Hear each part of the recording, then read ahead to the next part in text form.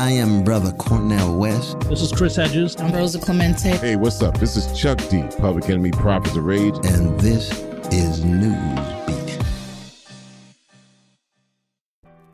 Hey everyone, this is Manny Faces, producer, audio editor, and host of the award-winning Newsbeat podcast, where we love to correct false historical narratives through our unique blend of independent journalism, music, and, very often, original lyrical contributions from brilliant hip-hop artists.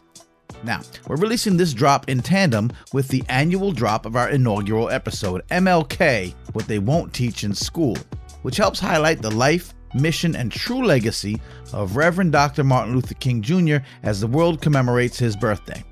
Now, for this episode, we're focusing on the lesser recognized struggles of his final days before his murder, supporting the Memphis sanitation strike, prompted in part by two workers being crushed to death by a garbage truck compactor.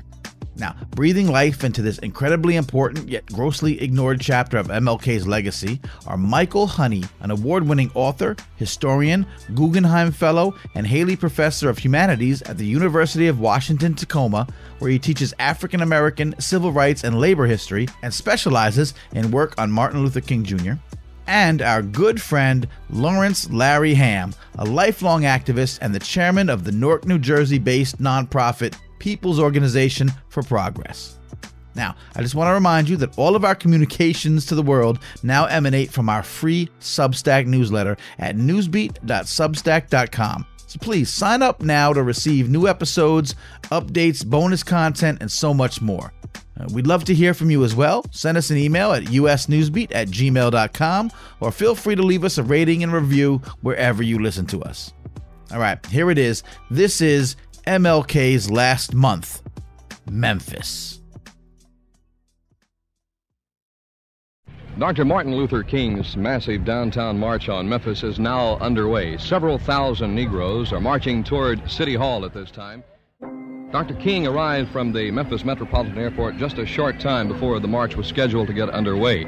Several thousand Negro demonstrators are participating in this largest civil rights demonstration ever in Memphis, Tennessee. Many of the demonstrators are carrying the sign, "I am a man." They stretch out for several blocks. Police are on hand with about 600 officers. Almost the entire force is standing by here in case any trouble might break out. If we want to think about why King came to Memphis, it's important to look at his evolution.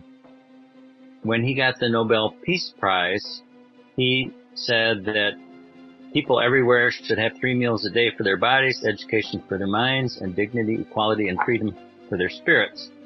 Well, that's definitely an economic framework.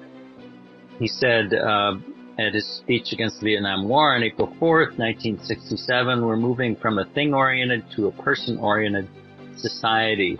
He also said, before you can come up with a cure, you first have to know the disease. So King started talking a lot about American capitalism. This wasn't new, actually. He had been talking about this from the early 50s when he was a graduate student in Boston, and when he was courting Coretta King, they talked about Marxist frameworks of capitalism. He said he wasn't a Marxist because he was a spiritual person who believed in God, but he was a Marxist in that he had a strong critique of American capitalism. And as he went on, after the Voting Rights Act of 65 and the Civil Rights Act of 64, he started moving into the terrain of economic justice. We read one day, we hold these truths to be self-evident, that all men are created equal, that they are endowed by their Creator with certain inalienable rights, that among these are life, liberty, and the pursuit of happiness. But if a man doesn't have a job or an income, he has neither life nor liberty, and the possibility for the pursuit of happiness. You begin to see this evolution, King moving to take a more radical position on issues. He's critical of colonialism and imperialism as being the roots of the war in Vietnam. in that book he writes in 1966, Where Do We Go, Chaos or Community? He's talking about systemic change. He says we need, and this is a quote, we need a radical transformation of our socio-economic system. He says in that book, we need a these are quotes. We need a radical distribution of power and wealth in this country. These are quotes. So he's looking now through a different lens, not focused just on civil rights, but focused on human rights and focused more on systemic. He begins to say publicly what I think he knew privately, that the roots of poverty that he was concerned about in this country were really in the capitalist and imperialist economic system. What he said was, in order for us to do anything about our condition, we have to be able to vote, we have to have rights in the court, we have to have equality at a political and legal level. But that doesn't solve our problem. Our problem essentially goes back to the history of slavery and being unpaid labor in America. And his great-great-great-grandfather was a slave. And so he grew up in Atlanta with his father coming out of sharecropping in the countryside. All around him in the neighborhood he lived were plenty of very poor people. He always had what he called a kinship with the poor. The media portrayed him at the time as a, quote, civil rights leader. But he said, if people think that's what I am, they don't understand what I'm doing. The Voting Rights Act and the Civil Rights Act was stage one of the freedom struggle. Stage two is to get some economic justice for black people in America, but also for Native Americans, poor whites, Puerto Ricans, on down the list of people who are dispossessed. When he came to Memphis in 1968, there was a huge list of dispossessed people in the United States. He told the Southern Christian Leadership Conference in 1966, we've got to begin to ask questions about the whole society. We're called upon to help the discouraged beggars in life's marketplace, but one day we must also come to see that an edifice that produces beggars needs restructuring. A year later, he said something is wrong with capitalism as it now exists in the United States. A radical redistribution of power must take place. In February 1968, in Memphis, Tennessee, some 1,300 sanitation workers, members of Local 1733 of the American Federation of State, County, and Municipal Employees, began a strike. We felt like we would have to let the city know that because we were sanitation workers, we were human beings. The signs that we were carrying said that I am a man, then we was going to demand to have the same dignity and the same courtesy any other citizen of Memphis has. And so when he came to Memphis to speak on March 18, 1968, he was organizing what he called the Poor People's Campaign. And his idea with that was to put in to Congress an economic Bill of Rights for the disadvantaged, and also to stop the Vietnam War. And he saw the Vietnam War as one of the essential problems in trying to solve poverty in America. The United States was spending its energy and its money on war against poor people in a peasant country, people of color, Vietnamese, Cambodians, and others. And he saw it as a racist war and also a war against the poor. And he said we should recognize it as such. So I was increasingly compelled to see the war as an enemy of the poor and to attack it as such. Perhaps a more tragic recognition of reality took place, and it became clear to me that the war was doing far more than devastating the hopes of the poor at home. It was sending their sons and their brothers and their husbands to fight and to die in extraordinarily high proportions relative to the rest of the population. We were taking the black young men who had been crippled by our society and sending them 8,000 miles away to guarantee liberties in Southeast Asia, which they had not found in Southwest Georgia and East Holland. The Memphis story is just as important as, say, the Montgomery bus boycott story. Montgomery bus boycott was also 80% of the people there were poor people. Who was riding the buses? Maids, service workers, janitors, and so forth.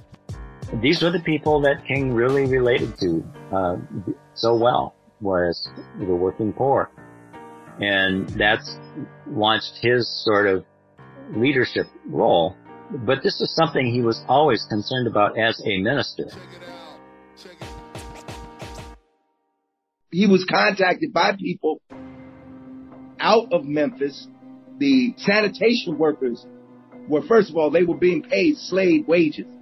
And secondly, their work was very dangerous. They had had more than one incident where the black sanitation workers had been killed in these giant garbage compacting machines. And so they were trying to organize a union, and they asked Dr. King to come down and speak. I had been talking with Dr. Martin Luther King about his support and about his coming in order to both identify the struggle with himself and to help the people in the community identify the struggle in terms of a nonviolent campaign. Now, Dr. King's co-workers, his advisors, Andy Young and Ralph Abernathy and others did not want King to go. And they say this themselves. Young says it himself, even to this day. He's still alive. They have said that they did not want King to go to Memphis.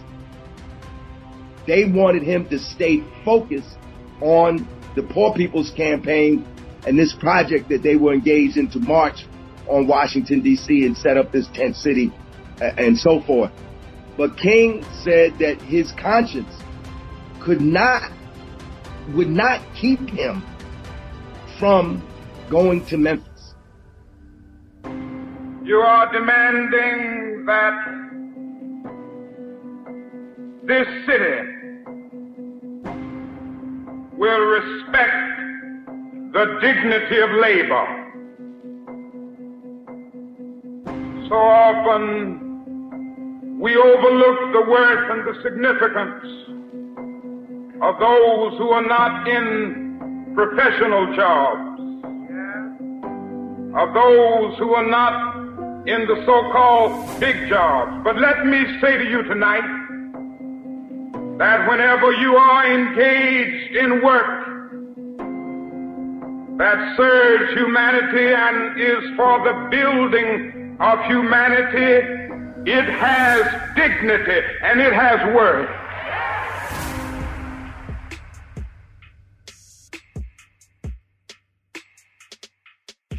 When he came to Memphis, they had a strike going that had been going on for about 6 weeks. They were lagging.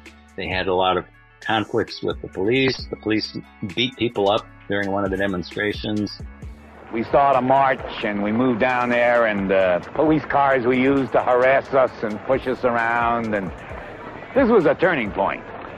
I don't know who it was. Somebody hollered and said, break it up. And they just broke right on us. And honest for God in heaven. And they sprayed so much of that stuff down my collar until I could feel it look like running down my back. My eyes, they shot that stuff in both my eyes. Couldn't see nothing. They were having trouble developing unity. King's specialty was unifying people into coalitions. In Memphis, for example, these black workers who were on strike, 1,300 of them, had been organizing for years in the sanitation department. Their issues were simple enough. They didn't make enough money to live on. They had to get help from churches and anti-poverty funds. They didn't have work clothes. They didn't have any set hours. They'd work 8-10 hours. In Memphis, it rains a lot. And so If it got rainy, you'd have to hide somewhere. You had no facilities to go to. And there was an incident that occurred in February, early February, where 2 black workers took shelter in the back of a sanitation truck where a packer comes down and mashes all of the garbage. And something went wrong with the truck, and they got mashed just like the garbage, and they were killed. And that set off the strike. The workers met. They said, we're not taking this anymore. This is a story for our own times in many ways. The people trying to organize in the warehouses and retail and other, low-wage jobs in the United States, they have a similar problem of not being recognized, not given the dignity of being able to represent themselves. And at the end of the speech, he said, you people in Memphis are together enough and strong enough. You ought to just have a general work stoppage in the city of Memphis. Never forget that freedom is not something that is voluntarily given by the oppressor. It is something that must be demanded by the oppressed. You may have to escalate the struggle a bit. If they keep refusing and they will not recognize the union and will not agree for the check off of the collection of dues, I tell you what you ought to do, and you're together here enough to do it. In a few days, you ought to get together and just have a general work stoppage in the city of Memphis. If the teachers stopped working, if the students walked out of school, if all the workers who do all the various tasks in Memphis walked out, Memphis would stop. Because in fact, black people did most of the work, most of the menial sort of work in Memphis. So he proposed a general strike of labor, black labor, but also inviting the other unions to support that. And so then he had gotten himself into it, and they said, well, now you have to come back and lead a march and lead a day opening up of a general strike. When he got there on March 28th, they had a delayed march because he was so late getting there. His plane was delayed. The march was supposed to start at 8 a.m. It didn't start till after 10. Huge crowds gathered. There was an incident at a local high school where the students walked out and the police beat them up. Students came to the march. Rumors started that a black student had been killed, which wasn't true, but she had been sent to the hospital. So when the march got started, it got very disorganized, and then there were a lot of street people who were unhappy because the strike had also included a boycott of all the businesses downtown. And so they saw this as an opportunity to break windows and steal liquor and clothing and so forth, particularly on Beale Street, which had a lot of small businesses. So they did, and then some of the students were already so angry that they started doing similar things too. Chaos has just broken out downtown. All right. Negro youths are smashing windows. That sound you just heard was the sound of a tear gas fired by a police officer in an attempt to thwart this unruly demonstration. We repeat, several Negro youths started running down Main Street, smashing windows as they ran.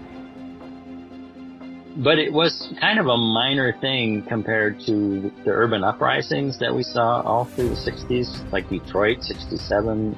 But the police saw it as a great opportunity, and they waded in and started beating the hell out of everybody. Nearly every store has had its windows shattered.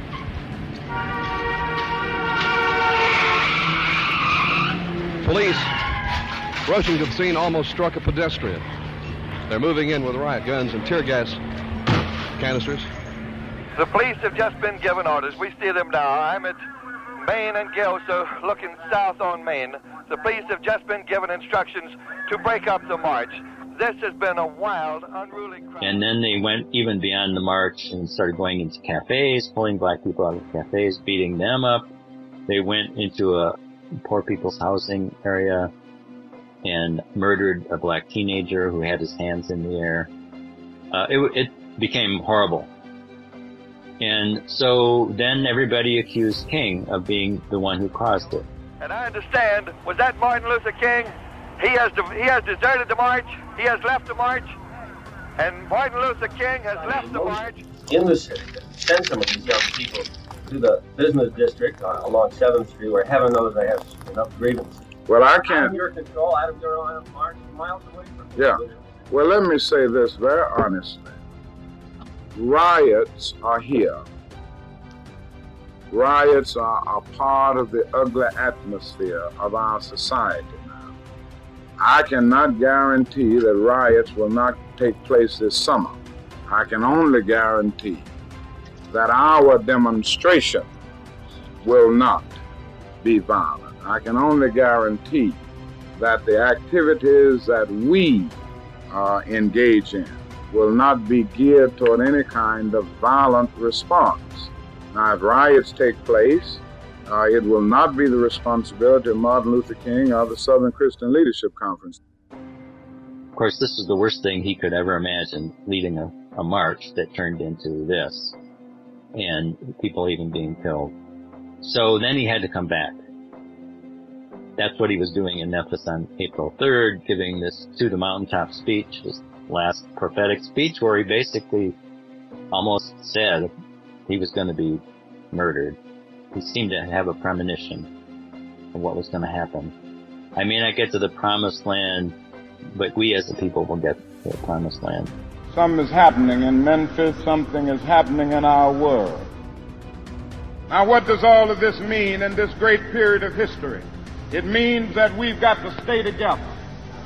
We've got to stay together and maintain unity. You know, whenever Pharaoh wanted to prolong the period of slavery in Egypt, he had a favorite formula for doing it. What was that?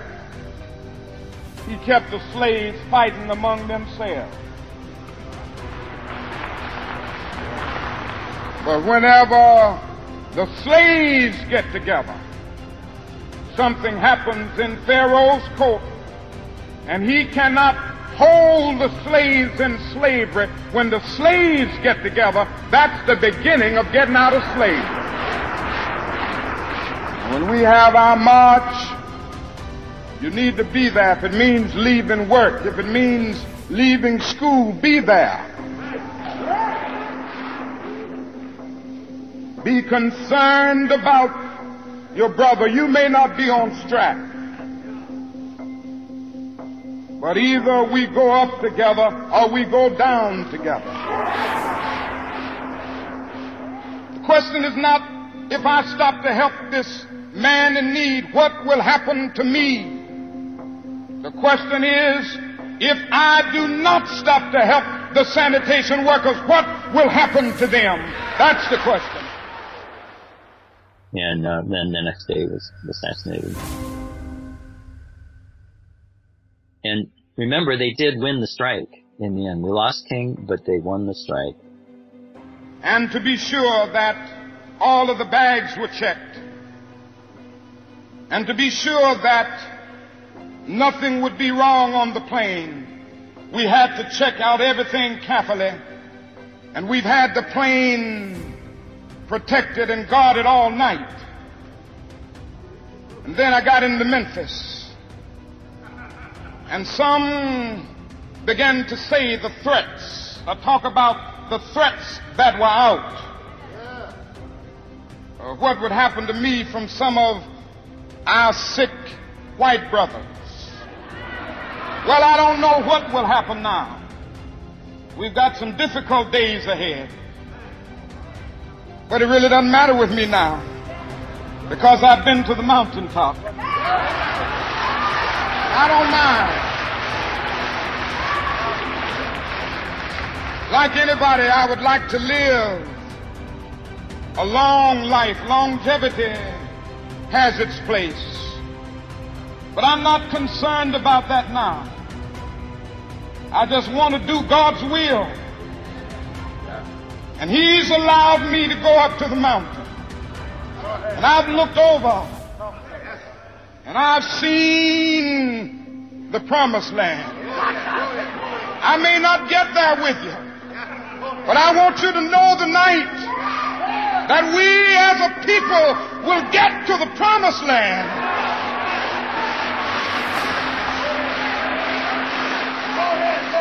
So I'm happy tonight. I'm not worried about anything. I'm not fearing any man. Mine eyes have seen the glory of the coming of the Lord.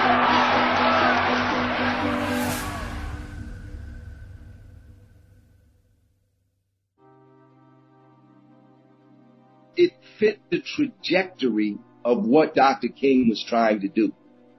Dr. King realized that his movement had to have a class base, and that labor was part of that class base. Dr. King clearly understood what was needed to transform this country. This is the epicenter of worldwide imperialism.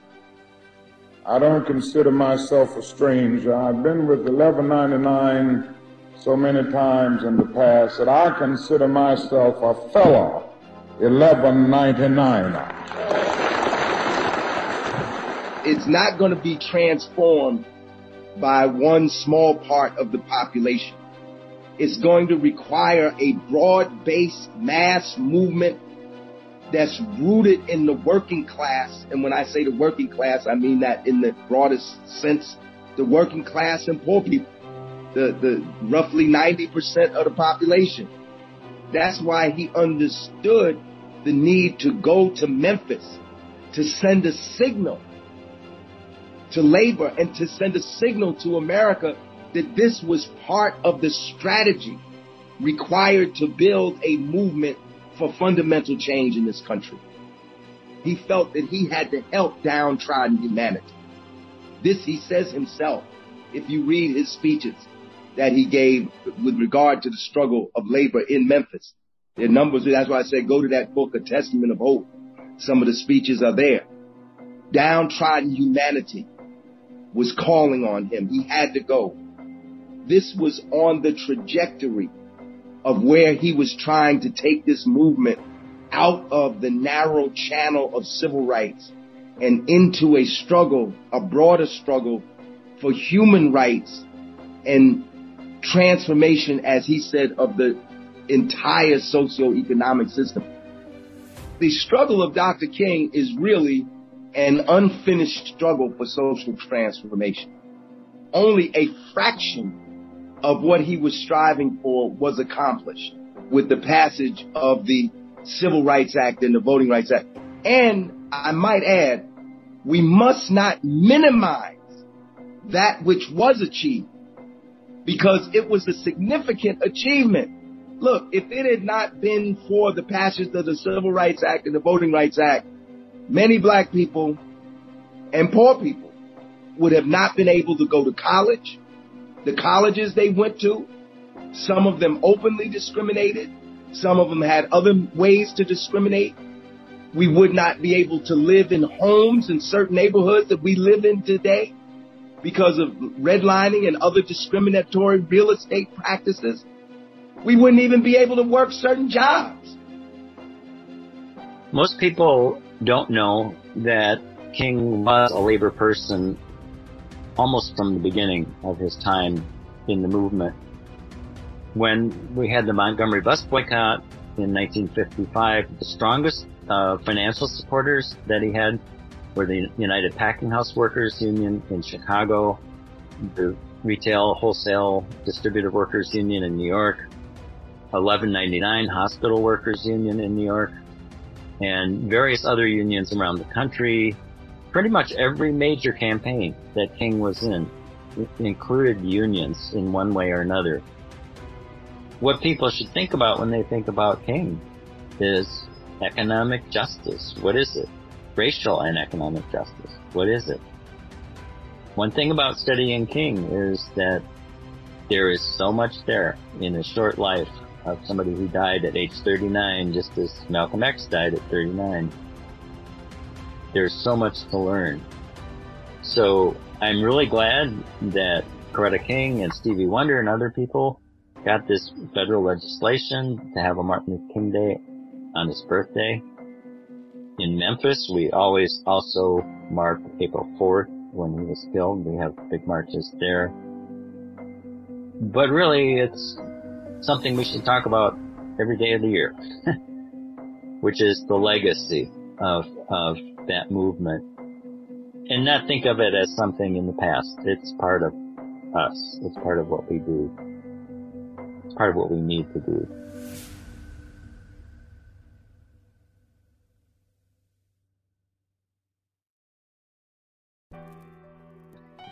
All right, well, there it is. Such important insights. Once again, this is Manny Faces, and on behalf of our teams, I thank you for listening. Now, I've said this many times before, and I'm sure I'll say it again and again, but I always learn so much from working on these episodes with the rest of the Newsbeat crew, and this episode was no exception.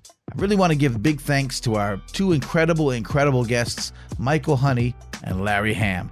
Now, as we mentioned at the top of the drop, Michael Honey is an acclaimed historian and award-winning author and scholar, whose book, Going Down Jericho Road, The Memphis Strike, Martin Luther King's Last Campaign, delving into much of what he shared with us on this episode, received the 2008 Robert F. Kennedy Book Award, among other top accolades. And from 1970 to 1976, he was also a full-time Southern movement organizer. You can learn more about Michael Honey, his many other books and prizes, films, and much more at faculty.washington.edu/mhoney. You can also contact him directly at mhoney@u.washington.edu. Now, we really can't say enough about our man Larry Ham. A native of Brick City, Newark, New Jersey, he's a lifelong activist who has quite literally dedicated his entire existence to fighting injustices and organizing and giving voice to the people. Become involved with his group, People's Organization for Progress, at njpop.org. Follow him on Instagram at lham, Hamm, 1953. And listen to his extraordinary insights on our award-winning episode, Why We Riot: Institutionalized Inequality, Racism, and Oppression, and in our redrop of the other episode I mentioned earlier, MLK, What They Won't Teach in School. The man is a relentless fighter for the people and really a living national treasure. And we truly mean that. Quick note, credit for the photo we used as art for this episode goes to Ernest Withers, St. Lawrence University Art Gallery. And as always, if you were inspired by what you just heard, or like me, just learned something new, please subscribe to our Substack newsletter at newsbeat.substack.com and rate us and review us wherever you listen to pods. You can also check out usnewsbeat.com for all our past episodes, extended guest and artist bios, information about us, and much more. Remember, all of this is free, so please help us continue doing what we do. Subscribe to our Substack, throw us a rating and review. And again, if you want to send us an email, you have some comments, questions, suggestions, praise, usnewsbeat@gmail.com. Once again, this is Manny Faces, Newsbeat's co-producer, audio editor, and host. From all of us at Newsbeat, Manny Faces Media at mannyfacesmedia.com, and our parent company, HubSpot Diamond Partner Agency, Maury Creative Studios at maurycreative.com, thank you for listening. One love, power to the people. We'll be back soon. Peace.